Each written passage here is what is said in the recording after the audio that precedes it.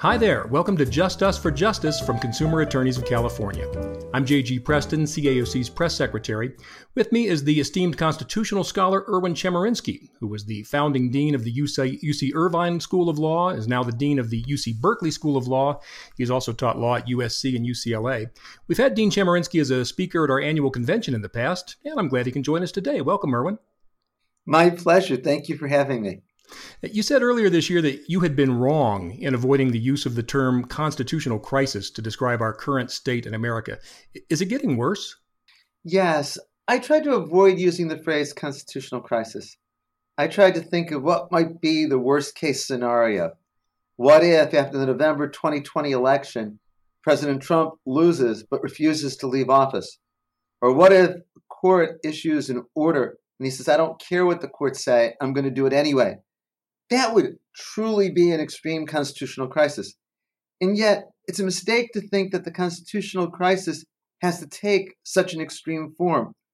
Right now, literally every day, the President of the United States is violating the emoluments clause of the Constitution, the ones that say the President can't receive a benefit from a foreign government or a benefit from the United States government other than his salary. And President Trump has been violating these provisions since the moment he took office on January 20th, 2017. President Trump tried to get Congress to appropriate money to build a wall. Congress refused to do so. The government shut down for several weeks over it. Finally, they signed a budget, and President Trump said, well, I'll spend the money anyway. To me, that's a clear violation of the Constitution that says that Congress has the spending power, not the president. We have thousands of people being detained in what can only be called concentration camps, children separated from their family, people being denied basic human necessities, and yet this is going on. To me, all of this is why we're in a constitutional crisis right now. Of course, the ultimate arbiter of a lot of these issues will be the Supreme Court of the United States. And with two members now having been appointed by President Trump, there's concern that the court's just becoming a rubber stamp for the president and his administration. Do you agree? I have the concern. I think the record is mixed and uncertain at this point. In 2018, the Supreme Court decided Trump versus Hawaii. This involved President Trump's travel ban. As a candidate for president, and after that, President Trump said he wanted a ban on Muslims entering the United States. And he said it many times. His top advisors said they wanted a Muslim ban on the United States. They identified initially 7 and then 8 countries that they were going to ban immigration from. And those countries shared 3 characteristics. They were all over 95% Muslim in population. None of them had ever been linked to a terrorist act in the United States. And Donald Trump had no economic investments in any of them. Mm-hmm. This seemed to me clearly unconstitutional. The government can't discriminate on the basis of religion. In, I think, a tragic Supreme Court decision, it ruled 5-4 that the travel ban was constitutional. Chief Justice Roberts wrote for the court, joined by Justice Kennedy, Thomas, Alito, and Gorsuch. It really was the Supreme Court being a rubber stamp for Donald Trump. On the other hand, in June of 2019, the court decided Department of Commerce versus New York, in which the court invalidated the Department of Commerce asking a question on the 2020 census about citizenship. Chief Justice Roberts wrote, joined by Ginsburg, Brierson, and Kagan, and saying there was no valid justification offered for asking a question about citizenship. There's some very important cases coming to the court now, like whether President Trump could rescind DACA, the Deferred Action of Child Arrivals program. They'll tell us a lot on whether the Supreme Court's going to stand up to President Trump or be a rubber stamp. Now, of course, the president's influence on the federal courts goes well beyond the Supreme Court. What kind of an impact do you see him having had on the rest of the federal court system? President Trump is having an enormous impact on the federal judiciary. As we speak today, Donald Trump has appointed and had confirmed over 20% of the Federal Court of Appeals judges. He's appointed a huge number of the district court judges. And this is still with at least a year and a half to go in his presidency and with a Republican Senate to confirm whoever he nominates. He's appointing young individuals and very conservative individuals. These are people who are going to be either long beyond the Trump presidency, long beyond my or President Trump's lifetime. I want to get into a couple of issues that don't necessarily involve the president, but certainly involve the Supreme Court and the federal courts. First, the way forced arbitration is playing out in the court system. Where do you see this going from here? This is one of the places where Donald Trump being elected president rather than Hillary Clinton is going to have an enormous effect with regard to justice in the legal system. The Supreme Court, in a series of 5-4 decisions, has said that arbitration clauses are to be enforced, even when there are no possible way to be regarded as a free choice among the parties. So there was AT&T Mobility versus Concepcion, where AT&T was advertising free cell phones, and a couple came and signed up and then wanted to bring a suit against AT&T for fraud, but their contract, a clause that said any dispute had to go to arbitration. Now, the California Supreme Court said such arbitration clauses in routine contracts aren't a bargain for exchange. They shouldn't be enforceable. But the Supreme Court, 5-4, in their Justice Scalia opinion, said they could. Or American Express versus Italian Colors Restaurant, where a restaurant wanted to sue American Express for antitrust violations. The case really couldn't go forward if it had to go to arbitration. And the Supreme Court said 5-4, it has to go to arbitration. So my hope is that if Hillary Clinton had won, or say Merrick Garland had been confirmed, it would have been 5-4 to limit the enforcement of forced arbitration. I think that it'd be so important in ensuring people having their day in court, access to the judiciary. But now, though, with Trump having put 2 justices on the court, you have a majority very much to enforce forced arbitration. So in 2018, in Epic Systems versus Lewis, the Supreme Court held that there must be forced arbitration, and employers can insist on it as a condition of employment, notwithstanding a provision of the National Labor Relations Act that protects the right to engage in concerted activity for mutual aid or protection. Of course, we've made this an issue at the state level here in California. Can we overcome the federal encouragement of forced arbitration? The Supreme Court has said that the Federal Arbitration Act, a law adopted in 1925, preempts state law in the area. So when California said, we're not going to enforce these forced arbitration clauses, the Supreme Court said, no, that's preempted by federal law. So the ability of the state is very limited by the existence of the federal statute. Let's get into another issue that's come before the courts in recent months, that of partisan gerrymandering, trying to set up electoral districts to favor one party or another. And there have been cases that have favored both Republicans and Democrats in different states. You wrote that in deciding that federal courts couldn't hear challenges to partisan gerrymandering, they abdicated their most important role, which was enforcing the U.S. Constitution. I very much believe that. Partisan gerrymandering, of course, is with a political party that controls the legislature, draws election districts to maximize seats for that party. It's where, say, a Republican-controlled state legislature draws election districts to maximize seats for Republicans. Partisan gerrymandering is nothing new. It takes its name from a governor of Massachusetts early in American history, Elbridge Gerry, who engaged in the practice. But what's changed is that because of sophisticated computer programs, it's possible to engage in partisan gerrymandering with far more precision than ever before. Take as an example the Supreme Court case from June 27th, 2019, Rucho versus Common Cause. Comes out of North Carolina. North Carolina is basically a purple state. It went for Obama in 2008, Romney in 2012, Trump in 2016, but always by close margins, 51-49, 52-48%.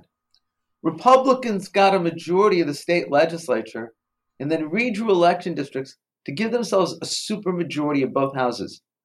They then set out to draw congressional districts. A written report candidly said that the goal was to give Republicans control of 10 of 13 seats from North Carolina in the House of Representatives. And the report said if we could come up with a way to give us more seats than that, we would. The computer drew 3,000 different maps, and the Republicans, of course, picked the one that would maximize their chances of controlling 10 of 13 congressional seats. In the November 2016 elections, Democrats and Republicans got almost the same amount of votes with regard to seats for the House of Representatives in North Carolina. But Republicans controlled 10 of 13 seats. A challenge was brought saying this violates the Constitution. A 3-judge federal district court said it did violate the Constitution. But the Supreme Court on June 27th reversed. It was 5-4. Chief Justice Roberts wrote, joined by Justice Thomas, Alito, Gorsuch, and Kavanaugh.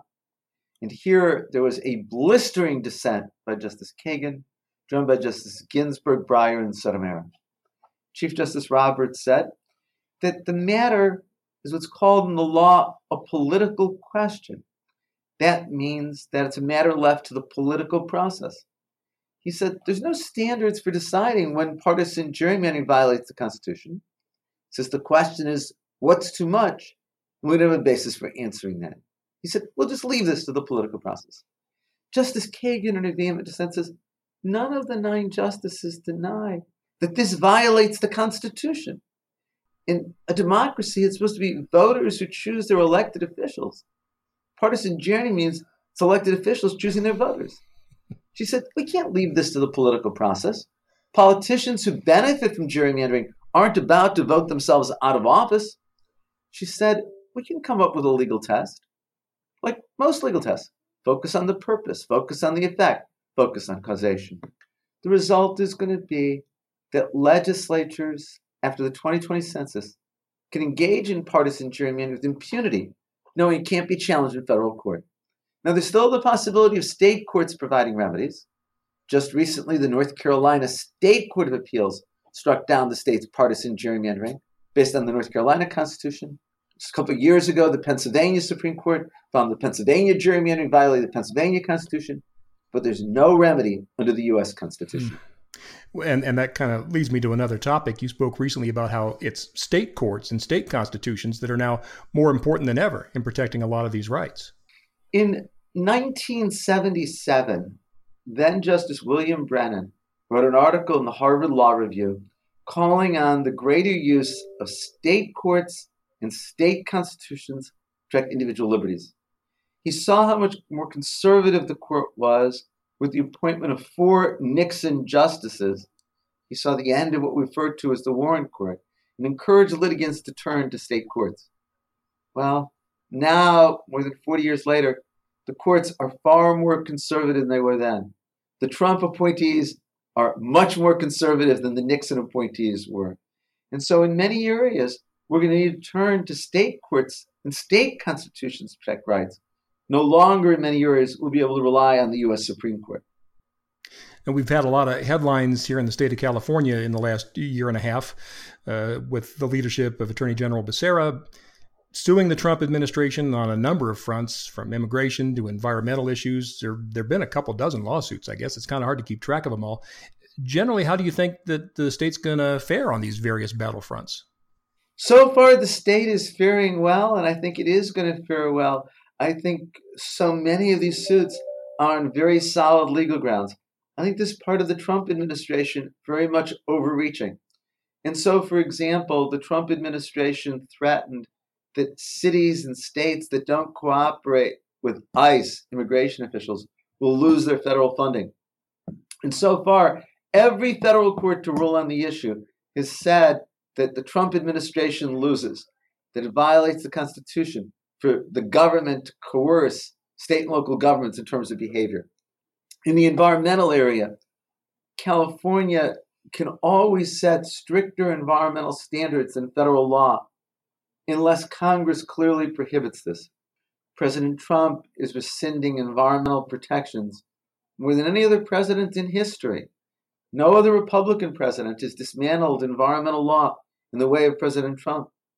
And he's doing it at a time when we recognize that there's an existential threat to the planet. Well, California is trying to act and have other states act so as to deal with greenhouse gas emissions.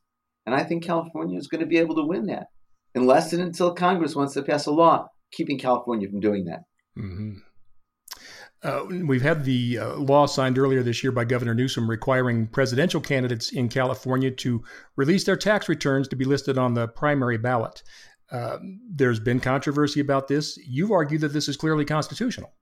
Yes, I think it's constitutional for a couple of reasons. One is that states are allowed to set conditions for who's listed on the ballot so long as they don't discriminate on the basis of wealth or on the basis of party ideology. This law doesn't do that. This law just says if you want to be on the ballot, you've got to disclose your tax returns. Anybody, no matter what their wealth, can do it. It applies to Democrats and Republicans alike, and it's something simple to do. Virtually every presidential candidate has done this since 1976. The second thing is that the law serves a very important state interest: informing the voters, giving the voters key information that they may need to make their choice. Knowing somebody's tax returns can tell us a lot. It can help alert us to conflicts of interest. It can help identify undue foreign influence. It can give us a sense whether this is somebody who's been paying his or her fair share of the taxes. And so the law seems directed at Donald Trump, but it's not. It's a general law. It may have been motivated by the Trump experience, but it wasn't realized before Trump that somebody could run for president to say, I'm not telling you my tax returns. His only reason is that he says because he's being audited, he can't disclose. And everybody says, that's nonsense. Even if I'm audited, I can still disclose my tax returns. I hate to ask you to predict, but do you think Donald Trump will be on the California primary ballot next year? I asked you to predict anyway, so. I think the California law is going to get upheld by the courts. I think Donald Trump is not going to release his tax returns. And I can then imagine his not being on the ballot, but it won't matter. I know he has challengers. I know Mark Sanford, the former governor of South Carolina, has declared. But Donald Trump's going to be the Republican nominee for president. I think he's going to be the Republican nominee, and I don't think he's going to disclose his tax returns in 2020 any more than he did in 2016. I think we now have to ask, what is he trying to hide from us by not disclosing his tax returns? And there's a lot of speculation about that. It's very troubling speculation. You wrote last month that the Second Amendment is no obstacle to effective gun control. In that case, what can be done? The obstacle to effective gun control is the political will to do so. It's not the Second Amendment. The Second Amendment, the Supreme Court so far said, is a right people have guns in their homes for the sake of security. It's not a right to have guns near schools or airports. It's not a right of people with a history of mental illness or criminal record of guns. And it's not a right to have assault and semi-assault weapons. So the government could do so many things. It could create universal background registration requirements for guns. It could close the loopholes where people get guns without background checks online or at gun shows. It could create limits on the type of weapons people have. We had a ban on assault and semi-assault weapons until it expired during the George W. Bush presidency. States can again ban assault rifles. The states can ban large capacity magazines. They and assault and semi-assault rifles have no use but to kill a large number of people in a short period of time.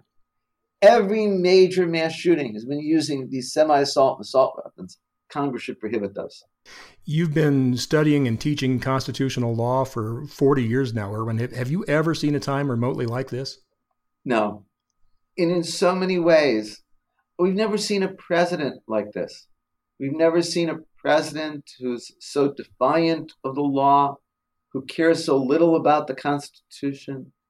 We've never seen a president who has set out to dismantle so much of the federal government. We've not, in the last 40 years, seen a time when our country is as deeply polarized as it is right now. Now, we certainly, as a country, been polarized before. I would say the Civil War would be an example of being more polarized. But the kind of polarization that exists now really makes me worry. Yeah, I was going to ask you, how worried are you about the state of our country? Where can we go from here? It depends on when you ask me.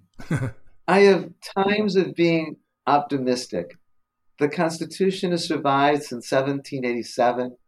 It survived Civil War and Reconstruction and 2 world wars in the 20th century and the Vietnam War and the Civil Rights Movement and the Nixon administration. And I like to believe it's strong enough it can survive Donald Trump too. I like to believe that Dr. Martin Luther King Jr. got it right when he said, the arc of the moral universe is long and it bends towards justice. So I can be an optimist and think there will be a point at which we see advancement of equality and greater freedom for people. And then there's moments where I'm very pessimistic. What's it going to mean to have a Supreme Court that's as conservative as this current court for another couple of decades? Or what's it going to mean to have Federal Court of Appeals and district judges who are so conservative are going to be on the bench the next 30 and 40 years? What's it going to mean when we look at how the federal government has dismantled so many protections, like the ones we were talking about in the environmental area? I guess the answer to your question is, if we could talk on November of 2020, the day after Election Day, I'll tell you if I'm more optimistic or more pessimistic. I think that if Donald Trump wins a second term, I think there's every reason for great pessimism. I think the country will survive one term of Donald Trump. I don't think that it could survive a second. I think it will unleash his authoritarian impulses. I think he'll take it as a mandate to be defiant of the checks and balances that exist in the government. And I think it will be infinitely harder to rebuild government after two Trump terms. Erwin Chemerinsky, the Dean of the UC Berkeley School of Law. Really enjoyed the conversation, Erwin. Thanks so much for taking the time with us today. Anytime, my pleasure. Just Us for Justice comes from Consumer Attorneys of California, produced by Chris Weaver, executive producer Eric Bailey. I'm J.G. Preston. We'll see you again soon. The Just Us for Justice podcast is brought to you by the Consumer Attorneys of California. Be sure to subscribe and give us a rating on iTunes. Music was provided by www.bensound.com. Questions or comments? Email us at justuspodcast@caoc.org.